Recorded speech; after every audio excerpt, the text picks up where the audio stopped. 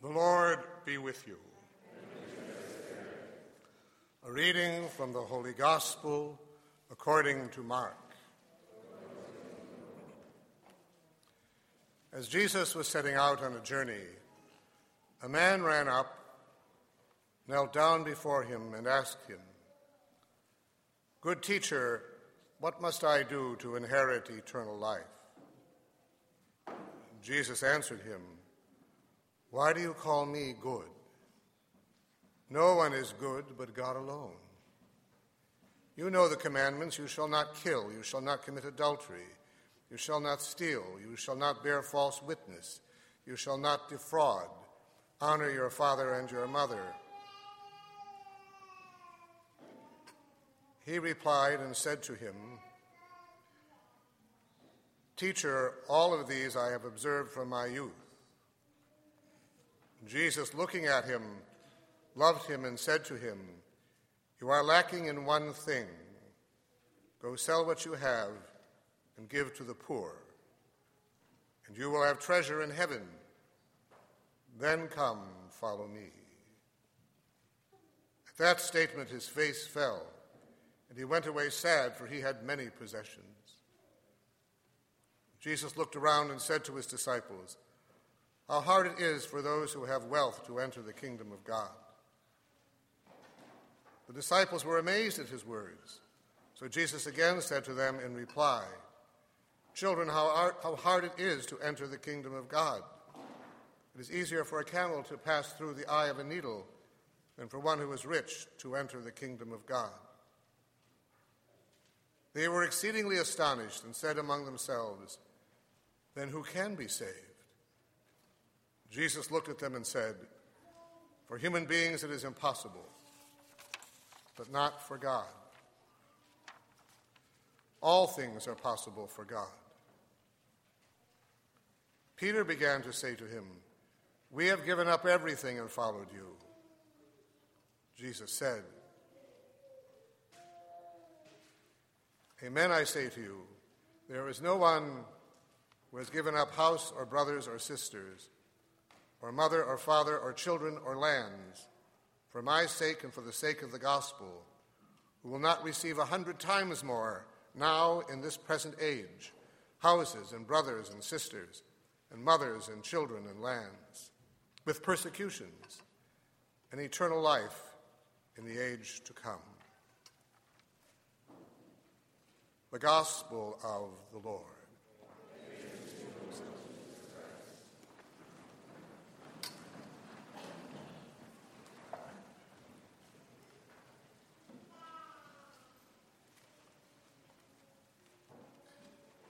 Some years ago, I was reading a biography of St. Therese of Lisieux, the Little Flower. And in it, there are many photographs. One of them was of a crucifix. And the caption said, "This is one of the crucifixes used by St. Therese." The nuns were not allowed to keep a crucifix for very long for fear that they might become attached to it. Now that's detachment, when you can't even have your own crucifix because you might become attached to it. That was the idea, though. Radical detachment, abandonment from everything. Most of us aren't called to that kind of detachment, although many of us are too. Although not everyone accepts that, because we have things that we remember from people we've loved, like parents, family items, things that remind us of happy occasions, of good times, things that seem to keep us rooted. But are we too attached to them sometimes, really? We become weighed down in this world. We were warned about that. I remember talking to a sister once, a religious sister, and I said to her, "Sister, do you remember the days when you had to go to the superior and ask for permission to buy a tube of toothpaste?" She said, "Oh, yes, those crazy days. I'm glad they're gone. I don't know how we survived them." And I thought, "Sister, In those crazy days, your order was flourishing. There were young women battling to get in, knocking down the doors. But today, you're dying and will be dead very shortly, to be replaced by those people who are doing what you used to do. That spirit of detachment. Again, abandonment. That we aren't used to in a world where we are full of so many things. They become part of us. Today's gospel. A young man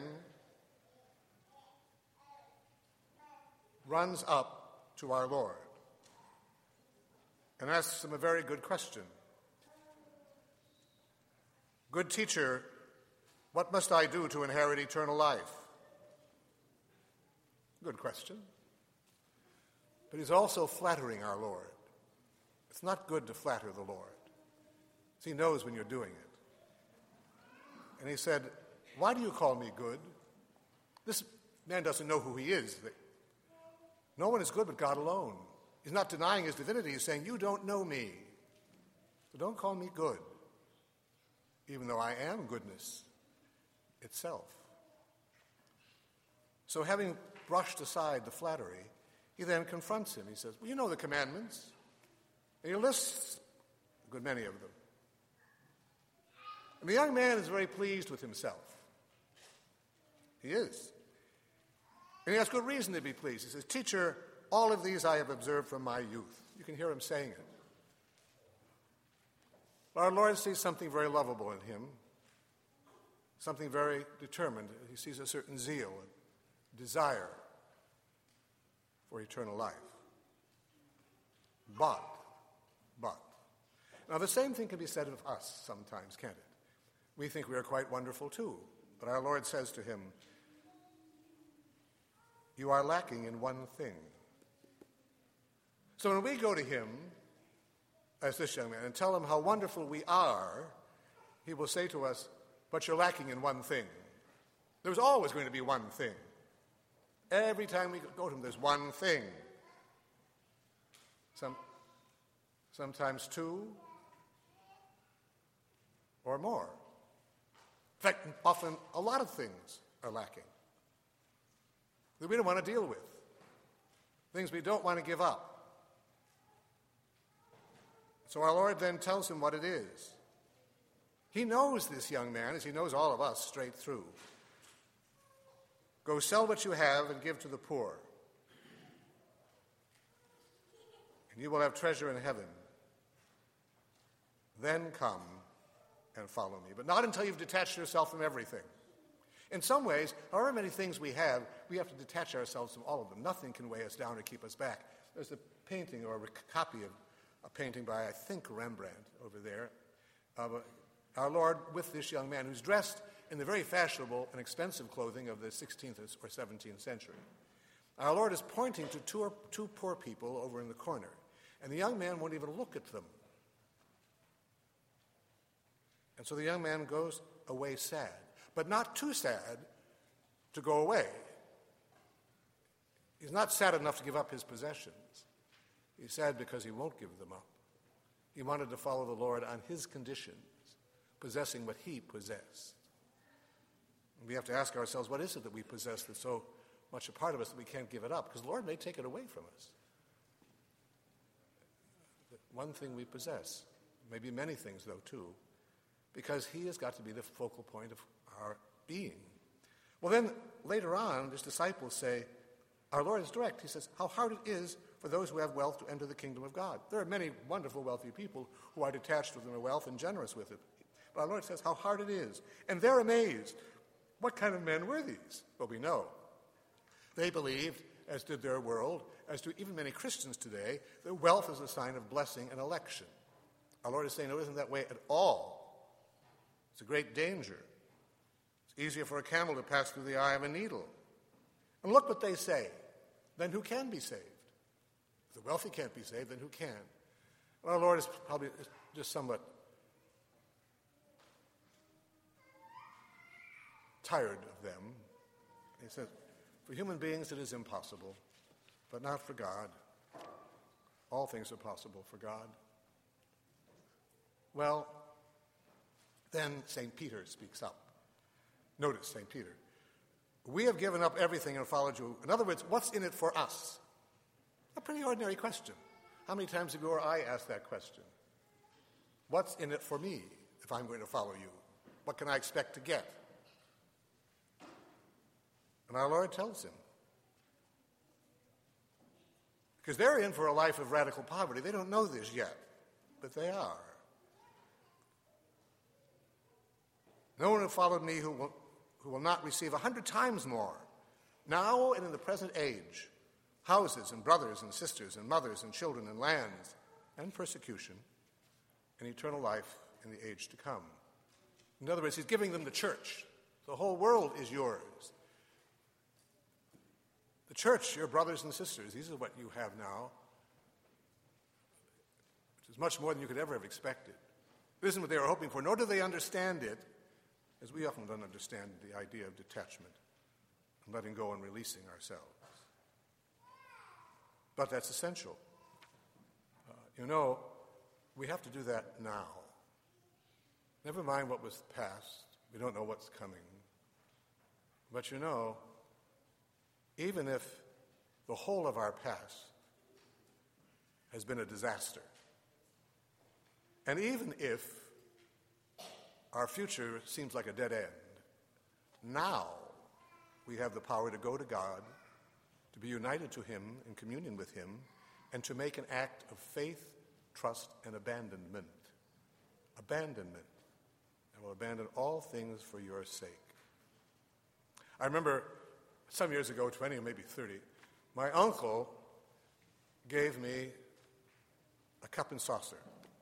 And he said to me, "This is your great-great-great-grandfather's coffee cup. Now, take good care of it." I said, "Yes, I will." Though I thought, this too is going to pass away someday. Things just don't last forever, nor are they meant to. St. Therese of Lisieux had that prayer about abandonment, that poem I once mentioned that was roughly translated. Abandonment. St. Augustine said, this is what precedes the poem, abandonment is the delicious fruit of love. Because if we love someone, we'll abandon anything for them, even life itself, if we really love. That applies to God first. But she said, I saw upon this earth a marvelous tree arise. Its vigorous root had birth, or wonder, in the skies. Never beneath its shade can aught disturb or wound. Their tempests are allayed, their perfect rest is found. And love men call this tree, from heaven's high portal sent. Its fruit so fair to see is named abandonment. In other words, if you want freedom, you want happiness, abandon yourself to the will of God. Now. Again, never mind the past or the future. Do it now. But she saw something more in that by way of abandonment that we should see too. Because when we see abandonment, we see that's abandonment. That's perfect detachment. Our Lord abandons everything on the cross. He has nothing. That's the example he gives us, so that we can say, will you do it first? But then how do we enter into it? Where do we find that abandonment? Well, she said something more. She said, as looks the floweret small, up to the glorious sun, so I, the least of all, seek my beloved one. King whom I love the most, the star I long to see, is thy white sacred host, little and low like me. In its celestial power, down from thine altar sent, wakes in my heart that flower, perfect abandonment. In other words, it's in the Eucharist that we find perfect abandonment. God abandons himself to us, and in turn expects us to abandon ourselves to him.